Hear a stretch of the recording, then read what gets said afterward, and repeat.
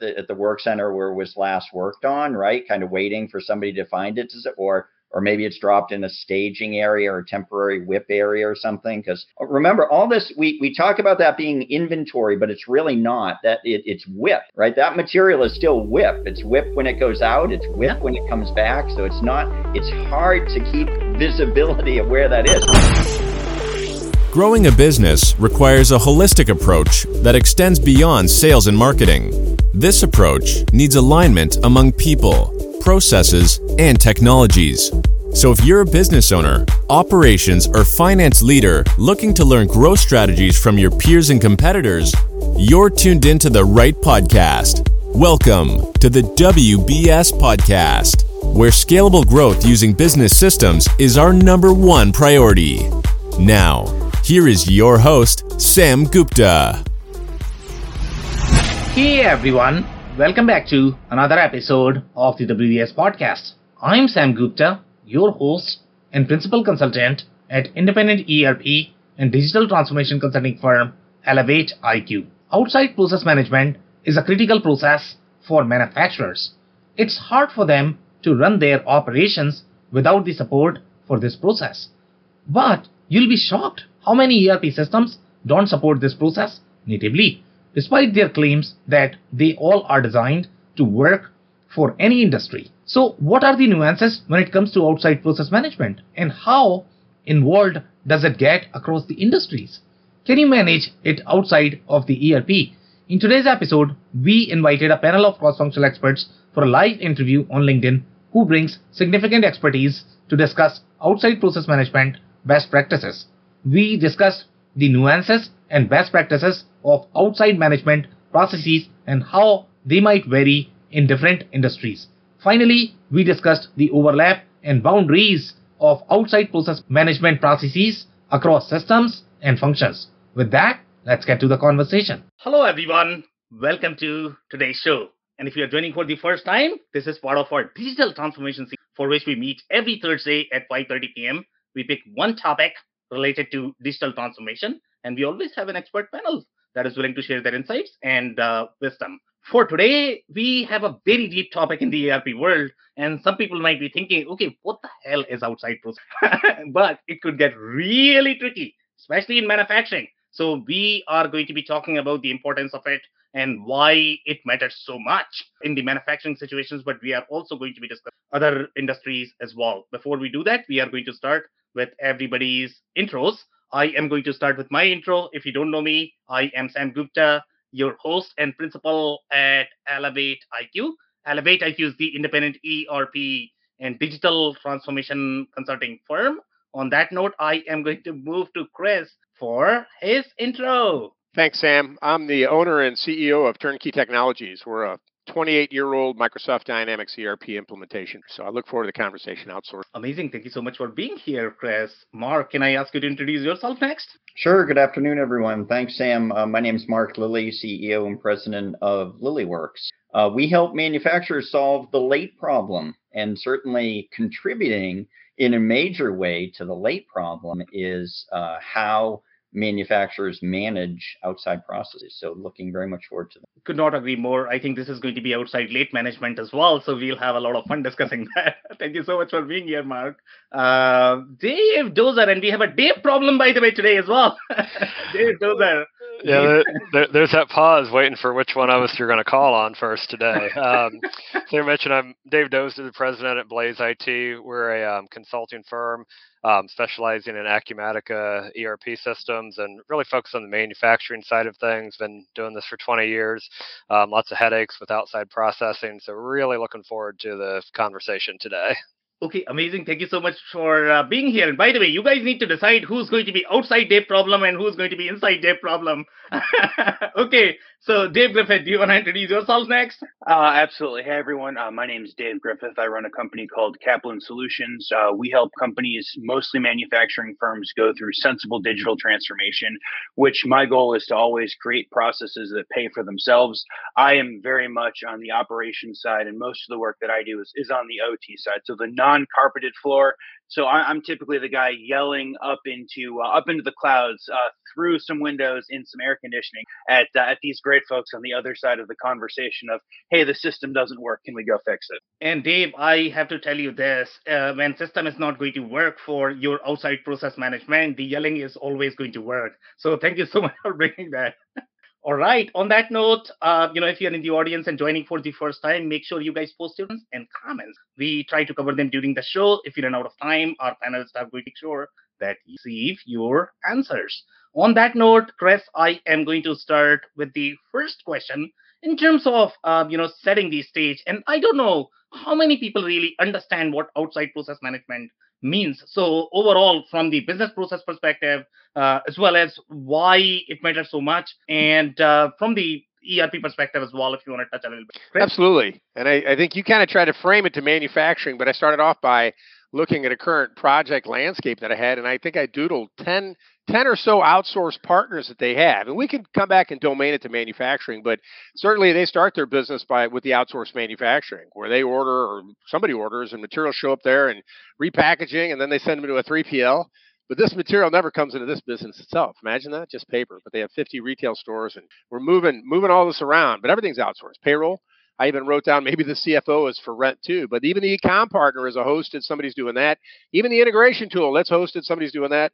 Point of sale vendor hosted that. So it's a large supply chain manufacturing, and it's all wow. So we're not going to solve that problem today. But as you think about outsourced processing for manufacturing, you raise an important topic also is not all systems have the capabilities to manage the processes effectively. And I scribbled accounting, and costing and reconciliation. They're nightmares. And if you don't do it right, you're doing some other system. And I think that, I'm selling ERP software, so I run into people and I'm like, first question is, who manages the engineering? Who's managing the component inventory? Who's buying it, replenishing it?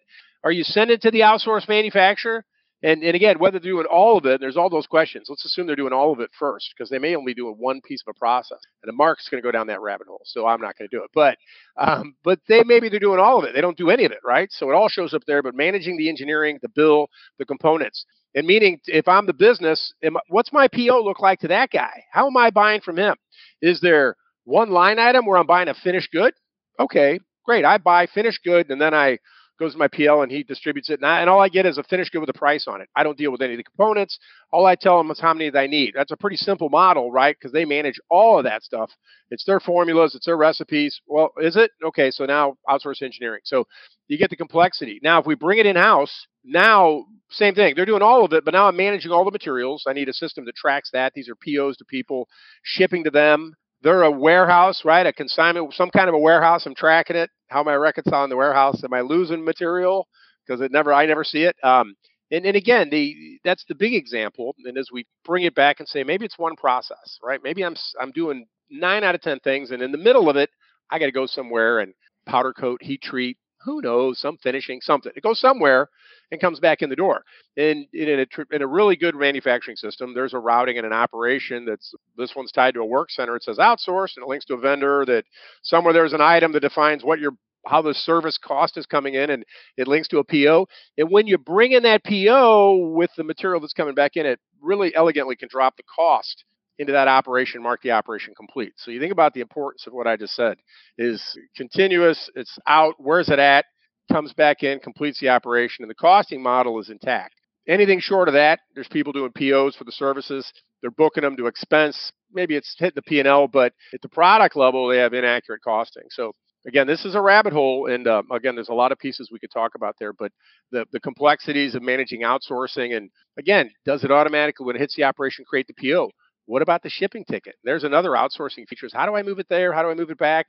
Are those costs being captured as part of that line item? Again, it's a PO that drops the cost on the operation. So 1,000 pieces, it could have some extra costs on that PO that could also be, again, we're back to costing precision, and then, again, reconciliation, right? Tories, costing. Again, a lot more we can talk about. Yeah, I think this is a very interesting starting point, and you actually provided some layers there, which are very interesting, and I think we are going to have room for a little debate there, and that's what I personally like, to be honest, okay? In terms of what is defined as the outside process management versus The more generic term in my mind, when I think about it, it's definitely your contracting process.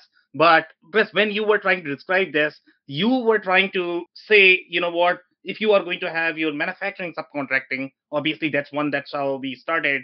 But then you could have the other type of subcontracting as well. For example, one of the things that you mentioned is in the professional services space that you could have you could be dealing with 10 different vendors in the construction. You could be dealing with 10 different vendors as in the professional services space. But then Absolutely. you mentioned one example about the 3PL as well. So in my mind, when you look at the ERP processes, even though that is all subcontract functionality, but I don't know if that goes through the same outside process management. It does not. Because outside process management is very specific functionality. Yeah, manufacturing, where you've got an outsourced operation, is pretty precise. And then in the professional services space, I wrote in here the contracts and the projects. And within the projects, the work breakdown structure, the line items and tasks. And again, it goes out to a PO that's linked to a vendor, maybe a non-worker. There's another example of outsourcing. And whether that's an individual line item task to an individual worker or to a corporation to corporation, but there's another example of your subcontracting a portion of a project. And again, manufacturing domain, but again, I said payroll, e-com, point of sale vendors. Again, you can have a lot of that. And I think the interesting thing about this business model is it's pretty slick. It's like, what do? Somebody's building stores, somebody's taking that inventory and repackaging it, and then somebody's shipping it, and somebody's doing your EDI, and they're just counting money, I think. So anyway, a lot to be said about outsourcing and managing it efficiently. I think that's the good. Could not agree more. Thank you so much, Chris, for that. So Mark, I'm actually coming to you. So now I am going to be asking your perspective in terms of where you think you sort of draw the line. So there are going to be many different flavors of subcontracting, as Chris pointed out, but I don't know if everything is going to be called outside process management. Because when you think about, let's say, dropshipping is a very different process, even though in my mind, dropshipping is also subcontracting. Anything that you are doing with vendors is probably subcontracting. But that is probably not outside process management. Because in my mind, when I think about the outside process management, there has to be some sort of inventory exchange. It is going to be a fraction of your BOM that you are trying to work with your vendor. And that's what I think of the outside process management. I don't know whether you guys agree with me or not. So Mark, over to you. What are your thoughts? Yeah, I agree completely. In the context of manufacturing, it's about material, right? It's you have some material, and you're going to add value to that material, right? And your internal routing steps, your internal operations. But then at some point, and it could be the very first operation, you get raw material and you send it out, or certainly a midstream operation. You're going to send that material out to another company for which there's an obligation of the PO and the billing and all the rest of it, as Chris described.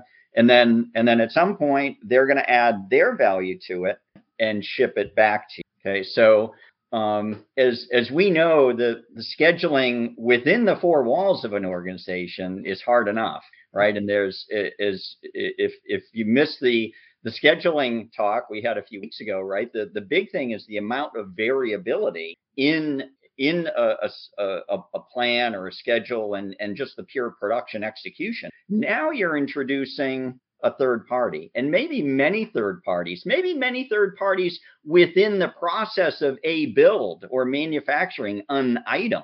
And now it gets very, very complex and having a tremendous amount of variability. So you need to manage that, right? And so you need to manage when you need to get that material out to your outside provider. And then you're gonna take something that they tell you kind of at face value. Maybe you have a data value in your database now for, hey, I'm sending this out to Heat, for example, and it's going to be out for 10 days. Okay. That's what you have the last time somebody did, an RFQ against that particular supplier, right? It may not be their most recent lead time. Maybe they're, booked up like most manufacturers. So it's really going to be 20 days, right?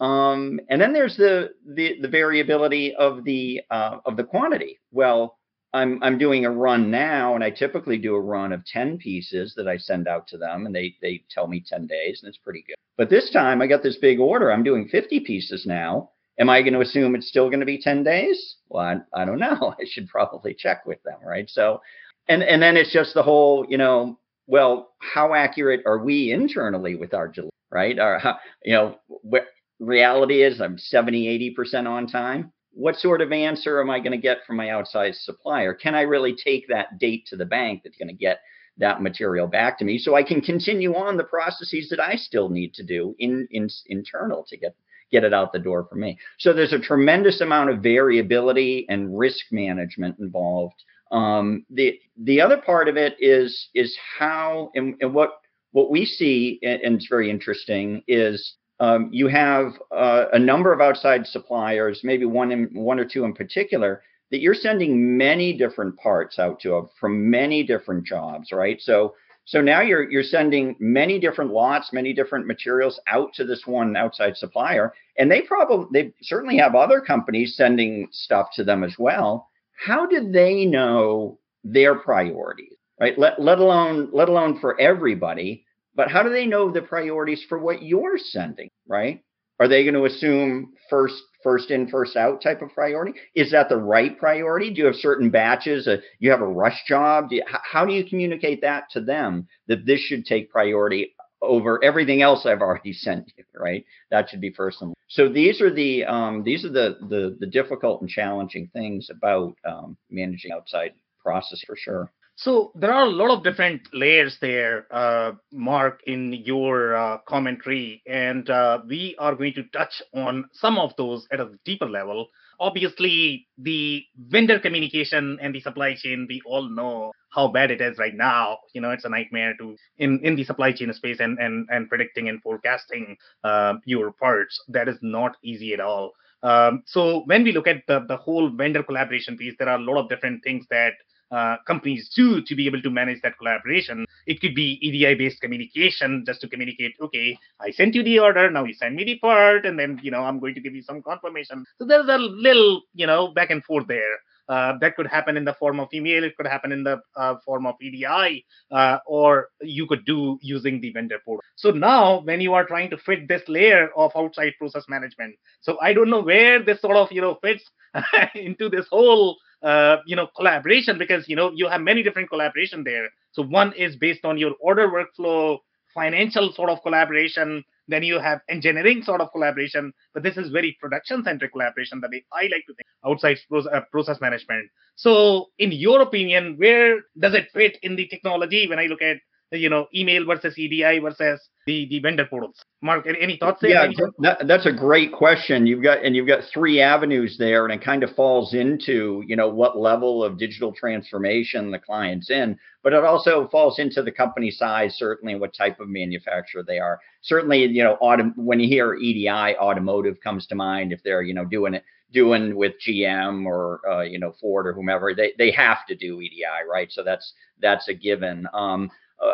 And most companies, if they don't have to, they're going to revert back to email or even phone for that communication, right? But the portal that you mentioned is a terrific idea, and what you don't see often, but is really nice when you do, is that portal of, because we've and there are certain third parties out there that have supplier portals, right? So when you need a material, it goes right out to the supplier, and you can see that for material. But you don't often see that for the outside services. But like I mentioned, in terms of communicating those priorities, a supplier portal for your outside service providers is huge. So now they can see all the orders that you have out with them. And now you can show them also what your priority for them is for all those. Amazing. Thank you so much, Mark, for that. Dave, I'm actually Dave Dozer. I'm coming to you right now. And now I cannot decide my priority right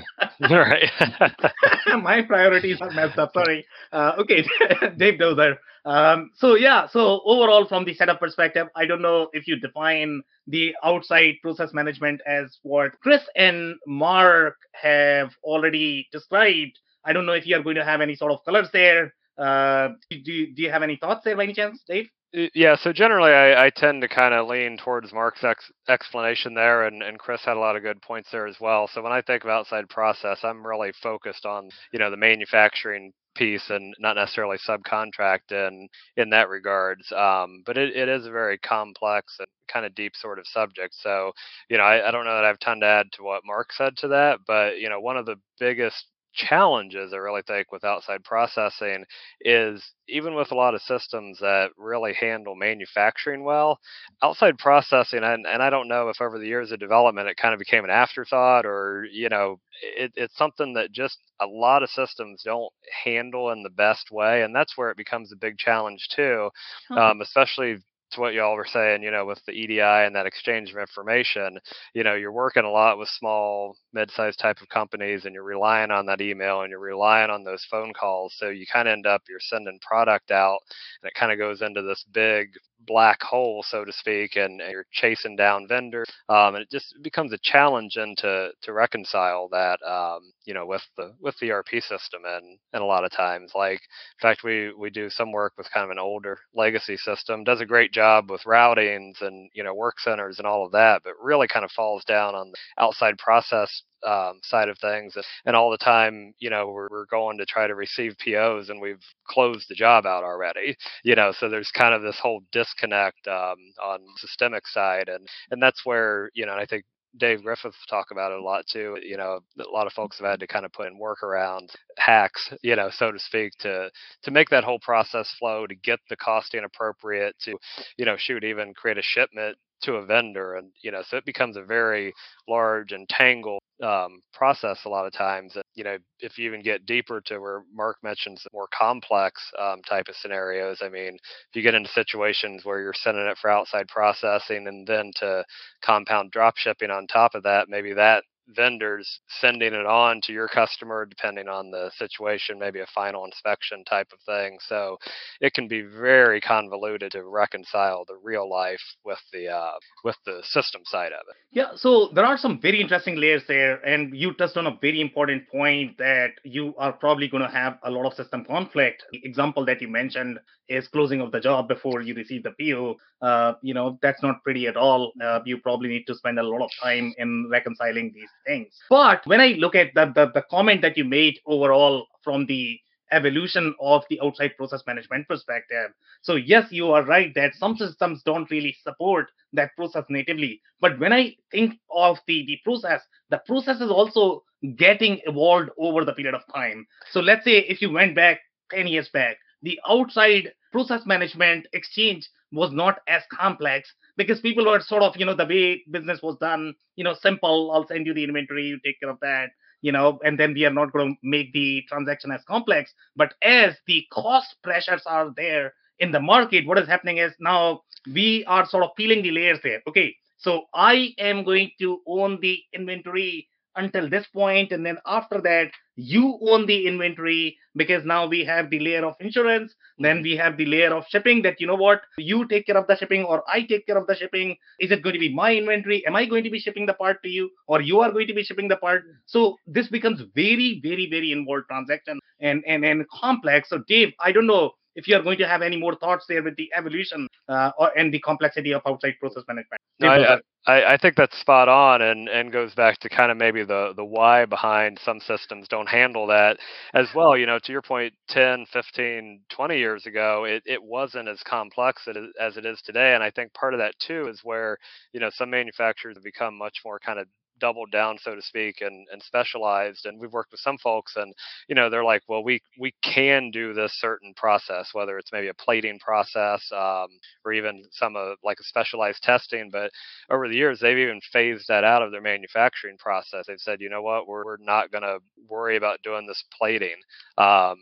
So now we're starting to outsource that from a cost perspective to keep costs down. Again, you were talking about the ownership of inventory, trying to keep the less inventory on hand and just to kind of help streamline their own process. So over time, it has evolved into consequently a more systemically complex type of process. Even painting is a great example of that. Because customers years ago they'd have a whole section with the paint booths and the racks and doing all that internally, but it just made more sense to start to outsource activities. And along with that, comes the complexity, the timing, the managing of that inventory, the shipping of it, and all of that. So, I think that goes back to why there's maybe some gaps, in some of the out there. And, even as you look at some of the more modern ones, there's still some gaps here and there with those, just because I think it's something that's constantly evolving in the manufacturing. Okay, amazing. Thank you so much for that. So, Dave Griffith, I'm coming to you, and you are definitely going to have that OT layer and the Industry 4.0.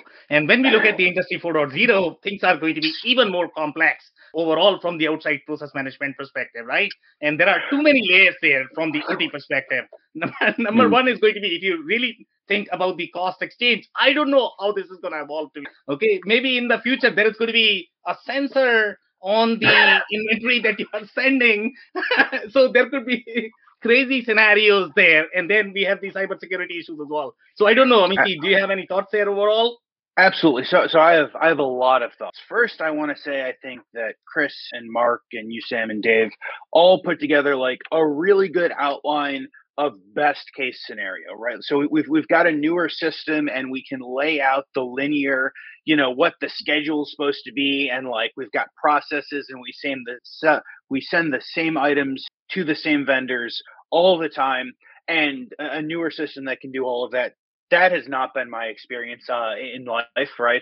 So a lot of times, even a newer system, it could be that we put a newer system in. Maybe we almost certainly didn't spend enough on the consultant or the group going to implement the ERP to actually get the whole process out, or maybe we couldn't value stream and draw our entire process out. And because we can't draw our process out of normal common variations and processes that we send out, we have kind of gaps. And so now we've got these gaps and we've got workarounds, and the workarounds are in notes, and we are relying on, the shipping person to go see this note in and amongst 100 other notes on the shipping document and send it off to, the special person or special outside person for kind of a lot of special cause variability. And I think Mark had a really good point when he talked about variability, right? So most processes, if we do the same thing over and over again, they're much easier to capture on the outside. If we are not doing the same thing over and over again, then it becomes much more difficult in order to capture. And that's where I find a lot of mistakes being made. And so when I made the joke in the beginning about yelling to the ERP people, right? So yelling to the people saying, hey, we made this mistake. It's almost always because we're a smaller company. We've got an older system that we don't quite understand how to do this. Or it's hey, I have this one really important piece in a batch of 10,000, and this one has to be shipped somewhere else so that it can come back in. And then we've got to mark it specially and send it out, but we didn't do any of the work on the front or the back end of the ERP in order to go kind of notate all of those things. And so the biggest issues that I see in kind of the outside processes are when we look at the kind of the special cause variability.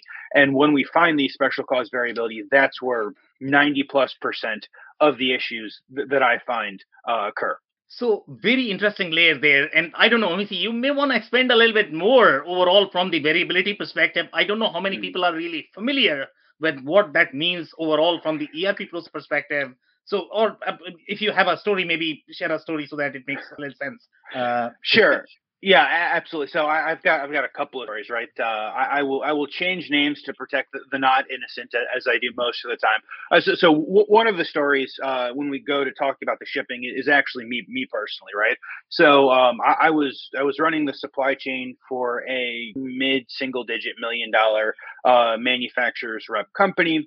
And for whatever reason, we had this special one-off PLC come in, right? So the PLC comes in, and typically we go send it directly to the customer. We had the last 100 times that I had been there, but there was just a single note that said, hey, please send to this person to go program, and then that person will send it back in, and then we'll go send it to the customer. But there were no transactional pieces of information in there, right? And so without the transactional pieces of information in there, all I did in the stack of 500 things that had to go get sent out was say, oh, hey, this goes to X customer, like the last 100 were supposed to go. So that I look at as kind of a special cause variation to the standards. Another piece of variability.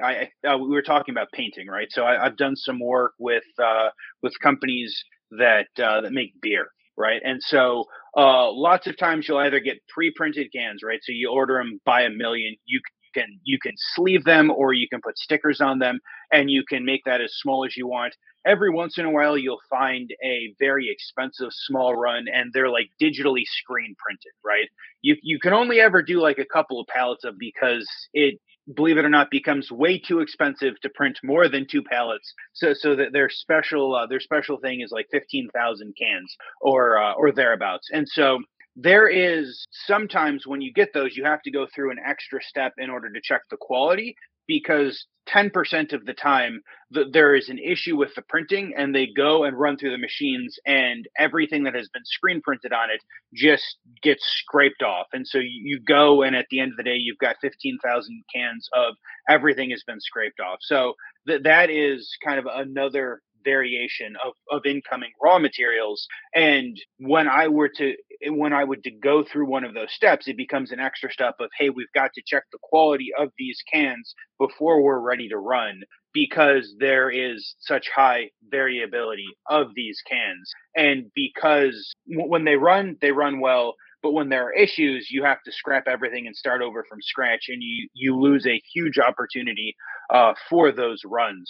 You lose a huge opportunity for those runs. Was that a good job explaining variability, or maybe negative variability, Sam? That was a very good job. Thank you so much, Dave, for that. And Mark, I think you unmuted yourself, so I don't know if you have a story that or anything that you want to share. And guys, I mean, feel free to unmute yourself if you have any comment or a story. You can always take that. Mark, did you have a comment? I was just going to expand a little bit on variability, and then give an example of that too. Was first and foremost, when we talk about manufacturing in North America in particular, I think I'd say 90% plus of $1 to $100 million sized companies are custom in some fashion. They're make to order.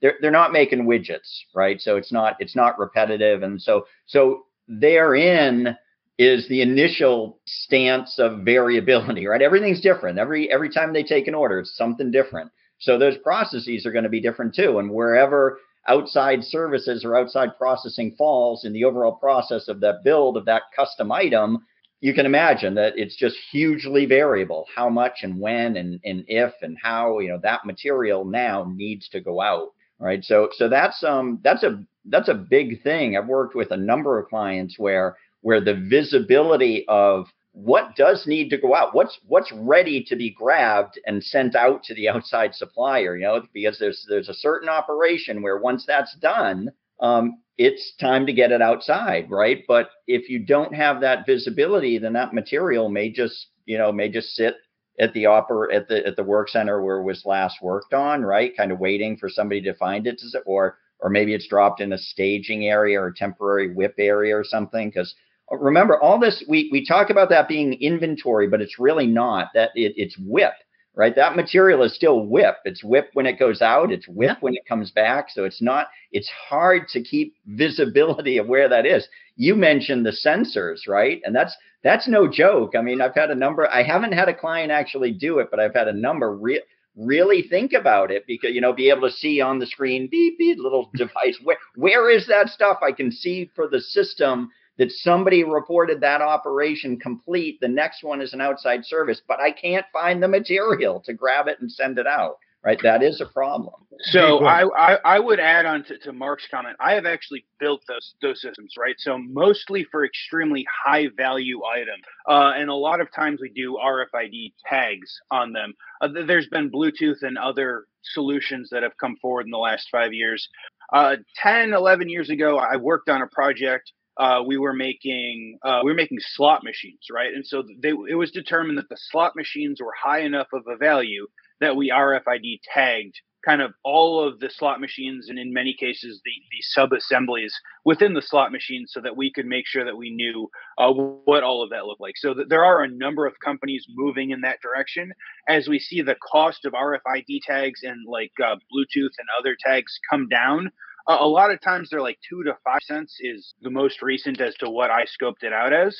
But as we see those continue to come down, once you've got widgets in the thousands or tens of thousands of dollars of value, it makes sense to know where they are, because losing $5,000 of work in progress is half a machine, right? And most of the time we don't lose half of one machine. Most of the time we lose like 1,000 halves of machine when we make things in volume, and especially if we are going through the process of batching them, as we talked about briefly. So there are certainly companies moving towards that, and especially for high value product, I think it makes a lot of sense.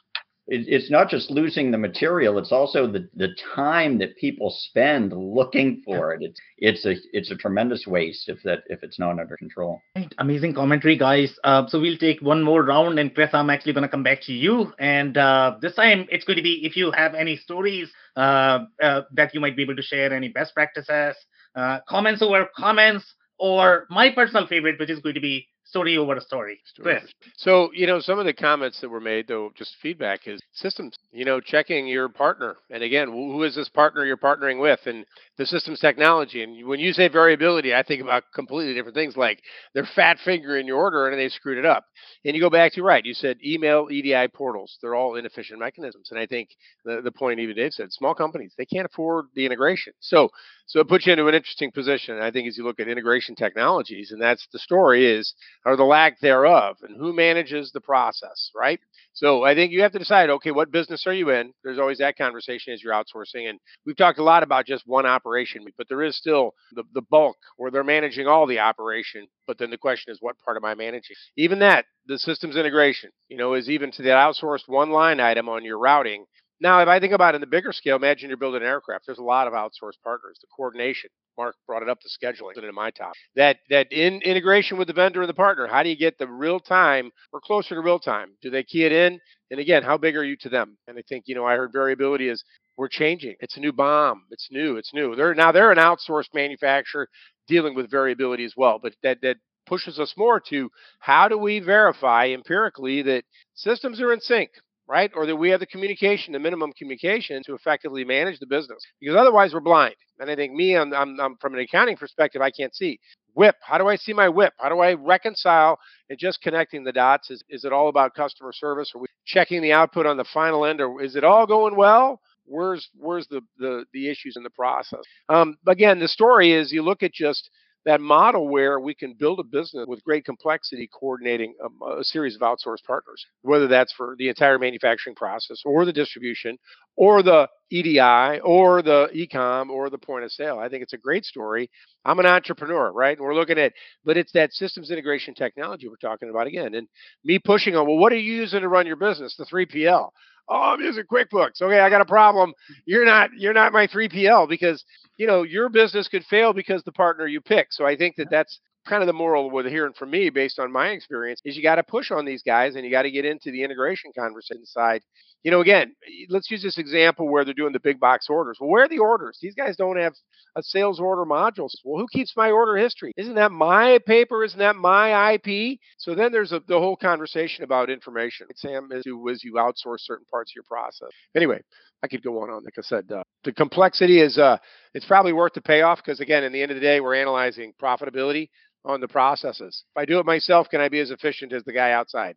That's the key detail. How do you control? Yeah, so very interesting details there. And one of the things that I don't think anybody has brought up so far that we have seen in our space, and I don't know how common that is, to be honest. So I am looking to get some perspective there. And Dave Griffith, I think you are going to have some inputs there as well, to be honest, because this is more of the manufacturing problem. So one of the things that we encounter in our space is going to be, when you are working with these partners, obviously you are going to send them their inventory, their spec, okay, this is the part that I am trying to build.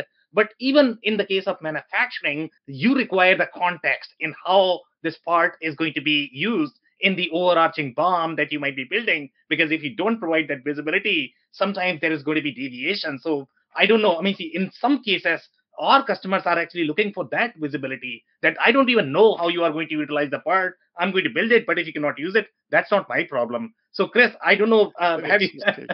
Yeah, and I think that by industry, that's going to make a huge difference. I use the example as we're building an airframe, and the complexities of I had a 17,000 line bill of material. You're like, oh, okay, how do you print that out? You don't.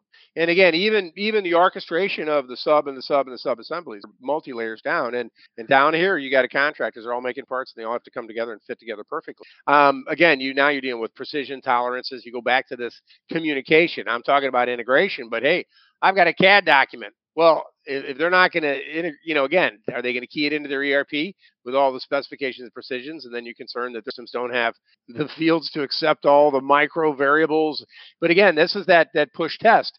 But in that example, yeah, if they're constructing, do they need to see the overarching BOM? Again, it's tolerance, it's precision, there's quality.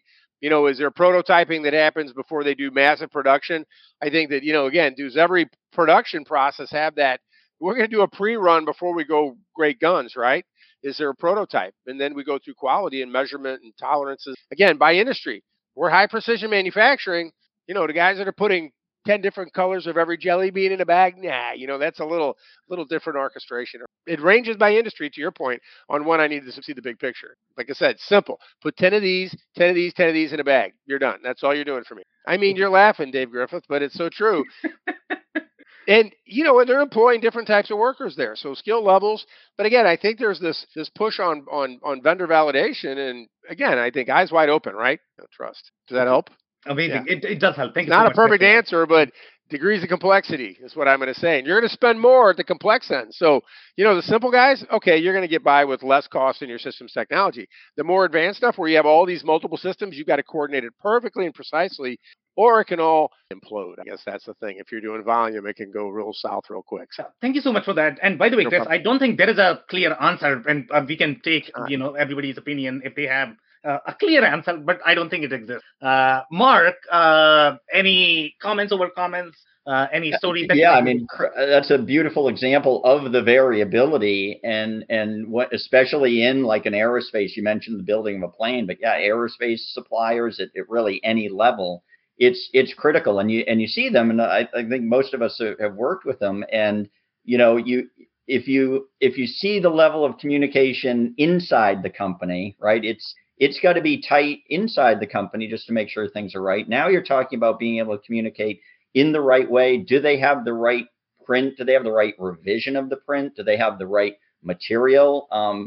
Stories, sure. Somebody, a rev didn't get updated in the system. So when they went to ship that, they put in the wrong print when they sent it out to the outside supplier. They did the full build, they got it back, and it wasn't until production where they needed those parts that they realized. And now what does that do? That blows your delivery plan, right? Your schedule, and never mind the cost. Maybe the outside supplier will absorb some of it, probably not if you didn't give them the right information to begin with. So it's huge. So being able to control that is big. Yeah, very interesting. And Mark, from the system perspective, have you seen any specific challenges in the outside process management, issue that companies are dealing with?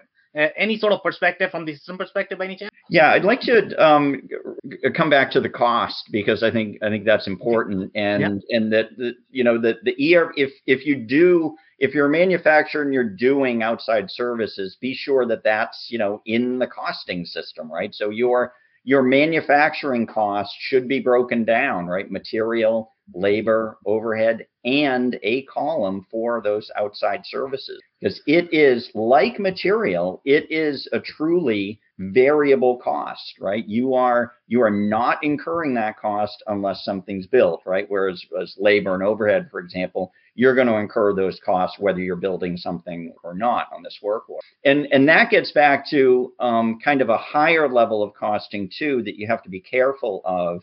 And that is, unfortunately, there have been some very scary stories of top level senior management looking at a traditional unit cost model, for example, right, where you're using those four cost categories: material, labor, outside overhead, outside service, and they're looking at the unit cost of each item, right? So where the labor and the overhead is being allocated across this part, kind of randomly, right? Okay, but you're looking at this unit cost and you're saying, okay, what's my profit on it? How does that compare against my sales price? So what's my profit? And then you sort all that. So you sort all those parts by the profitability, and you go, oh my gosh, if I manufactured this outside, I'd make a lot more money, right? And that can really skew the financial performance of your company doing that. But unfortunately, there have been a number of companies, and the books have been written about them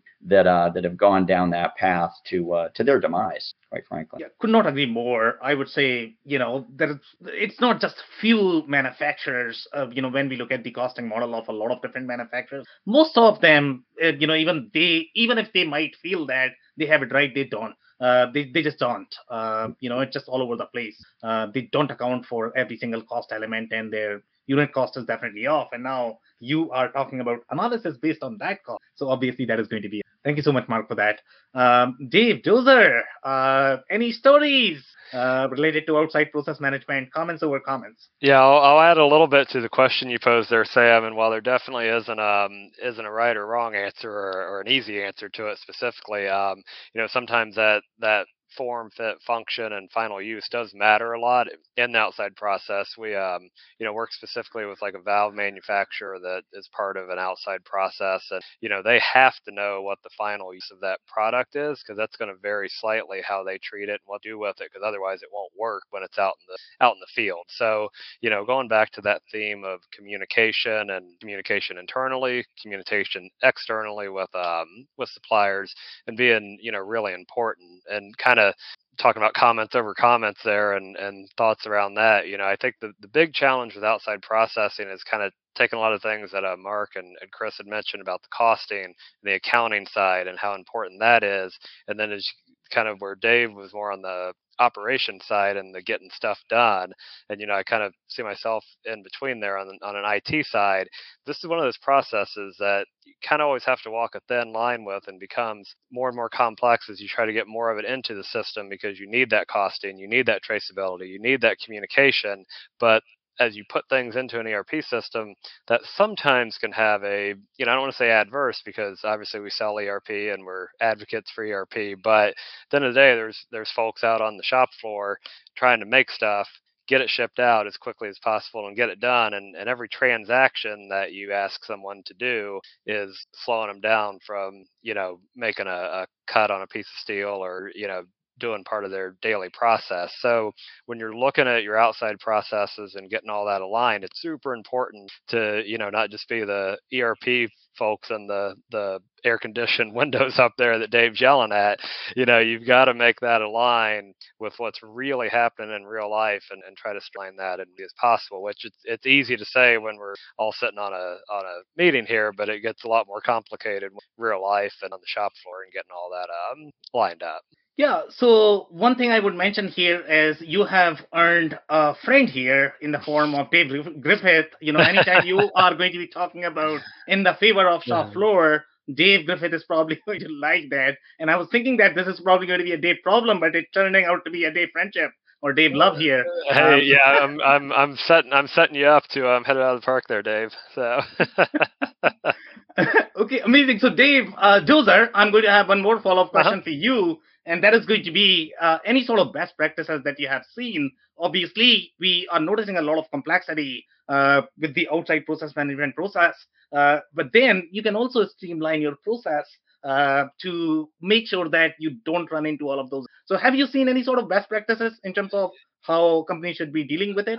I think the word streamline there is optimal, in that, you want the system to do as much as possible. And, going back to the variability, that's tough to do sometimes, but you want to make sure, it kind of goes back to cleanliness of data, routing set up properly, that you've got the right vendors to things, that you've got the right material set up, so that you can allow the system to flow and function properly, and not kind of create these hiccups and issues folks trying to actually do that. And a lot of times that goes back to, engineering communicating effectively with purchasing, master data maintenance, and keeping things clean and, kind of plumbed up properly, because that is an area too that it's easy sometimes to set up initially in the beginning, and then 2 years later it's mess again, because it's really kind of managed that outside process. So like a lot of things, it's about staying on top of and following, have that SNOP and and follow that operating. Amazing insights there. Thank you so much, Dave, for that. So, Dave Griffith, I'm actually coming to you. Any stories? I know you have already shared a story, but you are going to have a million, I guess.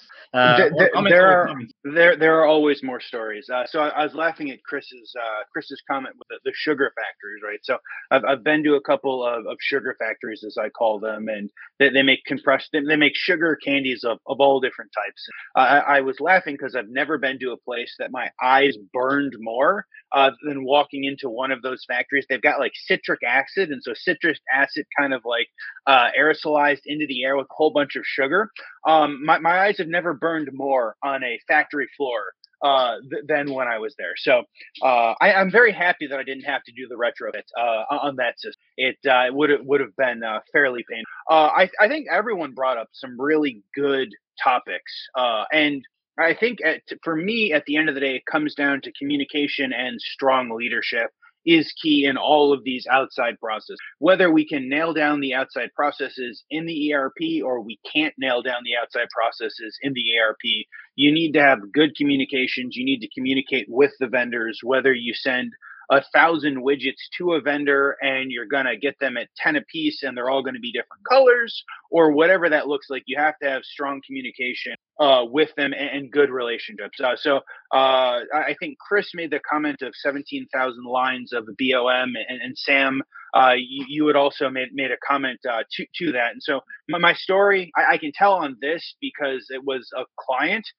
who has run into this issue, and I can't really tell anywhere else. So I can tell the story here. So they have a new line coming in, right? So this line was purchased 2.5 years ago, and it's way behind as most things are, right? So at some point, it becomes readily apparent no one has managed this project either on the end user side, on my client side, or their vendor, right? The person that was supposed to manage this project. So at some point you go through, you start looking at drawings, you go start looking at this, and most of the conveyors have kind of the U-shaped pieces that are going to hold all the cabling down the right-hand side, right? Except about 100 feet that are coming in from Mexico, a subcontractor, which are going down the left-hand side because they were working on revisions from about 12 months ago, and the work all of the drawings were re-revised but never sent out, 6 months ago. So that is just kind of one of those. Now it's going to take 2 months, and someone is going to spend a lot of money in order to go fix that problem. And at the end of the day, everyone loses, right? Everyone loses because we lack this communication of, hey, these are the drawing revisions. Let's confirm that we're all working off of the latest drawing revision as we go down this process. So again, communication, I find, is absolutely when we are working with outside vendors, whether it's within the system itself or whether it's outside of the system for some of these workarounds that we talk about. So very interesting story there. Love the sugar factory, to be honest. I mean, that was amazing. Okay. But the communication piece that you mentioned, and I want to peel just one layer there. So when we talk about communication, obviously you can be very precise and clear with the communication, but even after that, you are probably going to fail. And I'll tell you one scenario where you might fail when you are not going to have your connected systems. So let's say if you have, and this is about your example, Dave, when you have multiple styles, multiple parts, and you are trying to communicate that, if you're going to have vendor cross-ref, then probably your life is going to be easy. The systems are going to be connected. Your life is going to be easy. But let's say I send you a part number 1, 2, 3, 4, 5, Dave, and you understand 1, 2, 3, 4, 5 is something different. You interpreted that, you did something, you sent it back, and then we are fighting. Okay, because this is money involved, right? Because this is manufacturing. This is not software. There's going to be a real money here. So, Dave, have you seen any sort of best practices when you talk about this communication and the conflict that I just mentioned? Absolutely. So I find that a lot of that kind of boils down to the relationship, right? The best outside process that I've worked with myself is groups that we have a very good relationship, And, we go through the process, confirm this is what we have. And most of the time, everyone realizes that there are going to be hiccups on the first of the run or maybe the first couple of the runs. Yeah. And we've all built in margin, if you will, cost, because there are going to be issues, right? So we might send over an extra 3 so that they can do some processes on those first 3 to make sure that it's going to work as part of the overall system. The best approach that I see is building these kind of long-term relationships with vendors. The biggest issue that I find where people start arguing over money is if it's a one-off, or we've never worked together, or I think I'm going to need 5 of one part and we're never going to talk again. Then Sam, you're like, hey, this part 1, 2, 3, 4, 5. I did what you said. Here's what you said. This is what I did. And you're like, I'm not going to go remake these because I'm going to lose money and we're never going to do work together. And I'm like, Sam, this is what I said part 1, 2, 3, 4, 5 is. Here, look at this email as the one before or the one above on the email chain. And I'm not going to budge any because I only want 5 and we're never going to come talk about it ever again. So it's very much, I think at the end of the day, there are going to be miscommunications. And especially in manufacturing, in my experience, a lot of it is the relationship, right? And so you have to build strong relationships with your vendors and with the people that you work together with. And those relationships are going to be what helps get you through those problems. And beyond that, you're going to have to realize that there will be miscommunications. And as much as we'd all love to make money on every single part that we sell, at some point, we're not going to make money on something, and that's going to be the right choice for the longevity of either our business or your business or the relationship. Amazing. Thank you so much, Dave, for that. So the only thing we can take right now is going to be closing advice. Chris, what would be your closing advice, please? A lot of good comments, Dave Griffith. And, the term I would use is you're looking for partnerships, not vendors. That's really the defining difference. And depending on the reliance on these partners, you're going to check their systems capabilities and make sure that they've got the right systems in place to be accountable to. And I think that's the first part of it. And then if your own back office ERP system doesn't have the capability to manage those outsourced processes, raise your hand and ask your professional, and he'll have some ideas on workarounds that'll help you at least control it, manage it. And again, maybe future state, you get a function in there that helps you manage it more closely so you get good costing. Thanks so much, Chris, for that. Mark, what is going to be your closing advice, please? So acknowledge, anticipate, even embrace variability. Right? The way our dynamic production method does this is by utilizing buffers to establish that, to acknowledge that based on the level of variability you might anticipate. Those drive priorities. That drives visibility so that everybody can see what's most in danger of being sent out to that outside supplier too late. And then there's buffers on the incoming side too. He always says 10 days. But really, it's more typically 13 to 7. And in this fashion, you're able to actually control and more accurately predict your on time. Could not agree more. Thank you so much, Mark, for that. Dave Dozer, what is going to be your closing advice, please? Yeah, great advice from everyone. I would just say the key here is, aligning those things happening in real life to the ERP system, and like everyone else mentioned, creating those strong partnerships with those suppliers, so it's more partner than a supplier. Could not agree more. Thank you so much, Dave, for that. Dave Griffith, what would be your closing advice? Absolutely. I would say that you, as an organization, generally have a standard process. Do the best that you possibly can to map out what that standard process looks like and create your ERP, create whatever system you use as close to that standard process as you possibly can, realizing that, as we've talked about, that there is going to be variability. There are going to be mistakes, and build, as Chris and I were saying, kind of those relationships with your solutions providers and with your vendors so that when there are issues, you can pick up the phone and call a person on the other side in order to solve those problems. Love it. So that's it for today, guys. And if you joined for the first time, this was part of our digital transformation series, for which we meet every Thursday at 5:30 p.m. Eastern. So make sure you guys are going to be here next week. We are going to come back with another topic. On that note, thanks everyone for your time and insights. Take care, buddy. Take care. Thank you, everyone. I cannot thank our guests enough for coming on the show, for sharing their knowledge and journey. I always pick up learnings from our guests, and hopefully you learned something new today. If you want to learn more about Chris Garadini, head over to turnkeytech.com. It's turnkeytec.com. If you want to learn more about Dave Dozer, head over to blazeitweb.com. It's BLAZEITWEB.com. If you want to learn more about Dave Griffith, head over to dave-griffith.com. It's DAVE-GRIFFITH.com. If you want to learn more about Mark Lilly, head over to lillyworks.com. It's LILLYWORKS.com. Links and more information will also be available in the show notes. If anything in this podcast resonated with you and your business, you might want to check other related episodes, including the interview with Sleman Alab, who shares his insights into industrial data ops and why companies need an operational control tower to gain insights into centralized process efficiencies. Also, the interview with Dave Roth, who shares his insights into the importance of condition monitoring for your critical equipment, why that is important for Industry 4.0 initiatives. Also, don't forget to subscribe and spread the word among folks with similar backgrounds. If you have any questions or comments about the show, please review and rate us on your favorite podcasting platform or DM me on any social channels. I'll try my best to respond personally and make sure you get help.